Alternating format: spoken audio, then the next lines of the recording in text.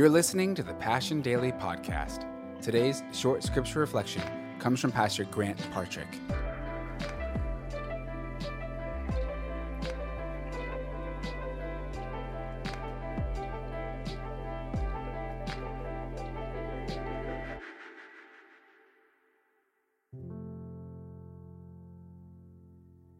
And what we're talking about today, when we talk about living a winsome life, when we talk about the idea that we are God's plan A to reach the city and the world. For most of us, we're all familiar of what it feels like to know that and accept that and acknowledge that and to just keep doing laps. I don't know how this is going to go. This could be awkward.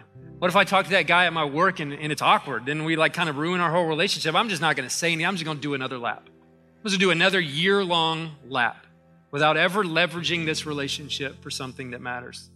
And what I learned is this. If you believe that the potential of the reward is worth it, you will endure the risk. You will endure any risk if you believe that the reward is worth it. And I want to call all of us up today to the greatest reward there ever has been, which is heaven multiplying and heaven becoming more populated because of the lives we live on planet Earth. And I want us to be inspired today by the Apostle Paul, who's the most boss Christian who has ever lived. Amen? We don't give this guy enough credit. 1 Corinthians chapter 9. I'll pick up in verse 1. Get comfortable. It says this, Paul writing, "Am I not free?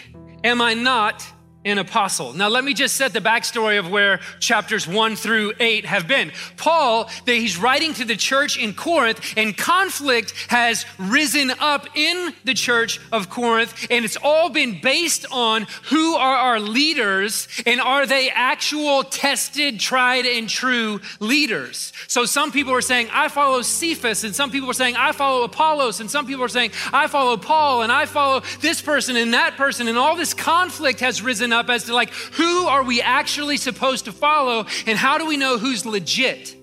And so Paul is writing this chapter is a defense of his position to the church, saying, I am an apostle, not by my own choosing, but because Jesus Christ has put that on my life. So this is the heart behind what Paul is writing. He says, am I not free?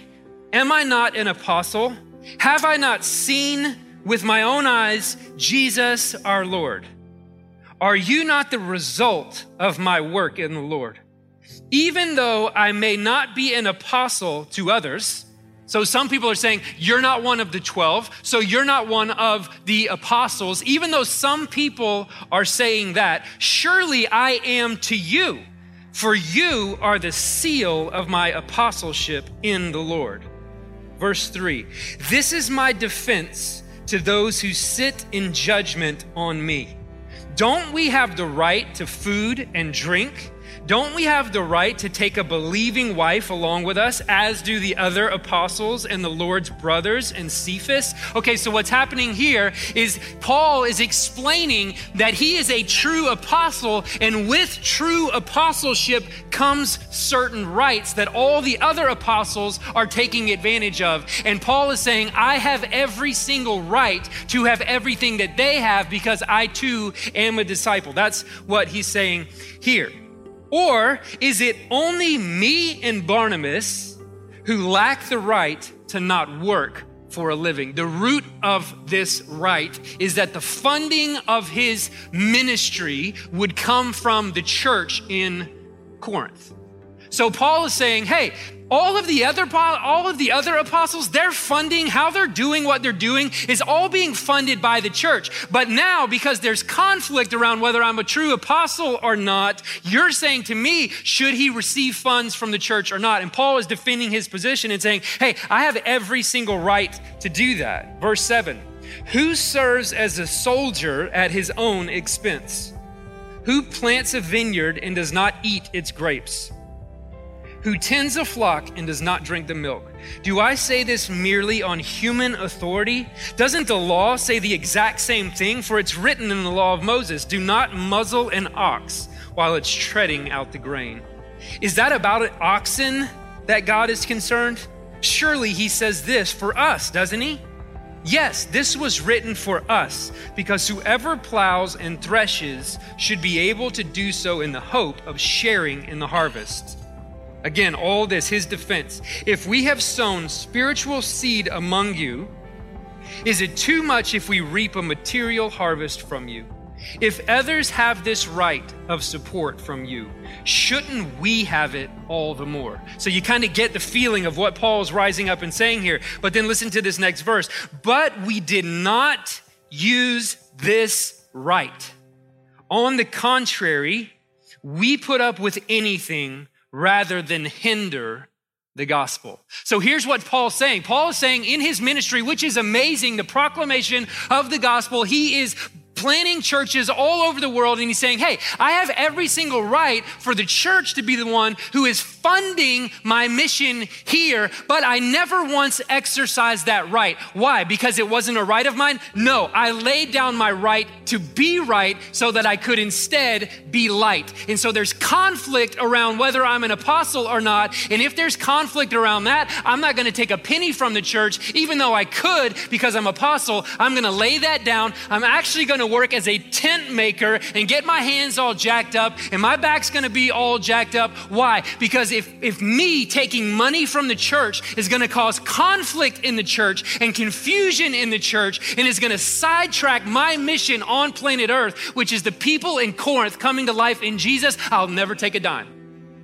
Even though I am entitled to it, I deserve it, I have every right to do that, I will never take a dime. This is Paul's heart. Pretty amazing, isn't it? He says, don't you know that those who serve in the temple get their food from the temple, and that those who serve at the altar share in what is offered on the altar? In the same way, the Lord has commanded that those who preach the gospel should receive their living from the gospel. Verse 15, but I have not used any of these rights. And I am not writing this in hope that you would do such things for me. So he's going, hey, this isn't a guilt trip. I'm not telling all of you people now in Corinth, I have every right for you to fund my mission like all these other apostles. Now here comes this bucket and put your money in there. You go, no, I don't want any money from you. That isn't the point of me telling you this. I'm more so telling you this to bring validity to my message and to the evangelization of Corinth.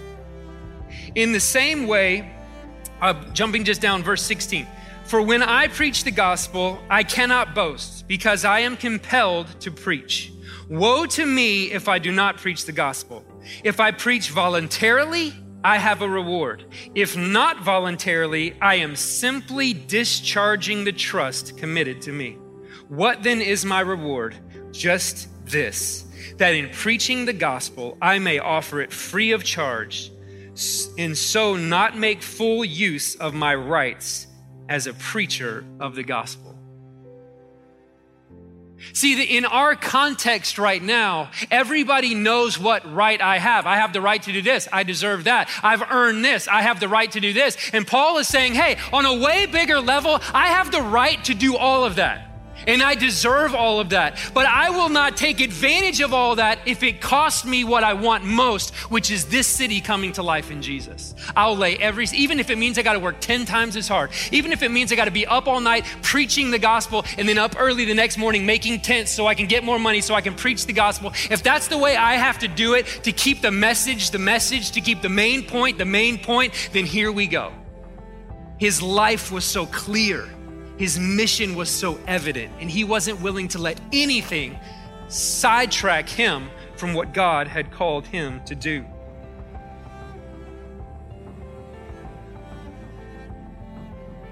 Thanks for listening to the Passion Daily podcast. And don't forget to rate and review our podcast wherever you stream it. You can also subscribe to the Passion City Church and Passion City Church DC podcasts for our full messages every Monday.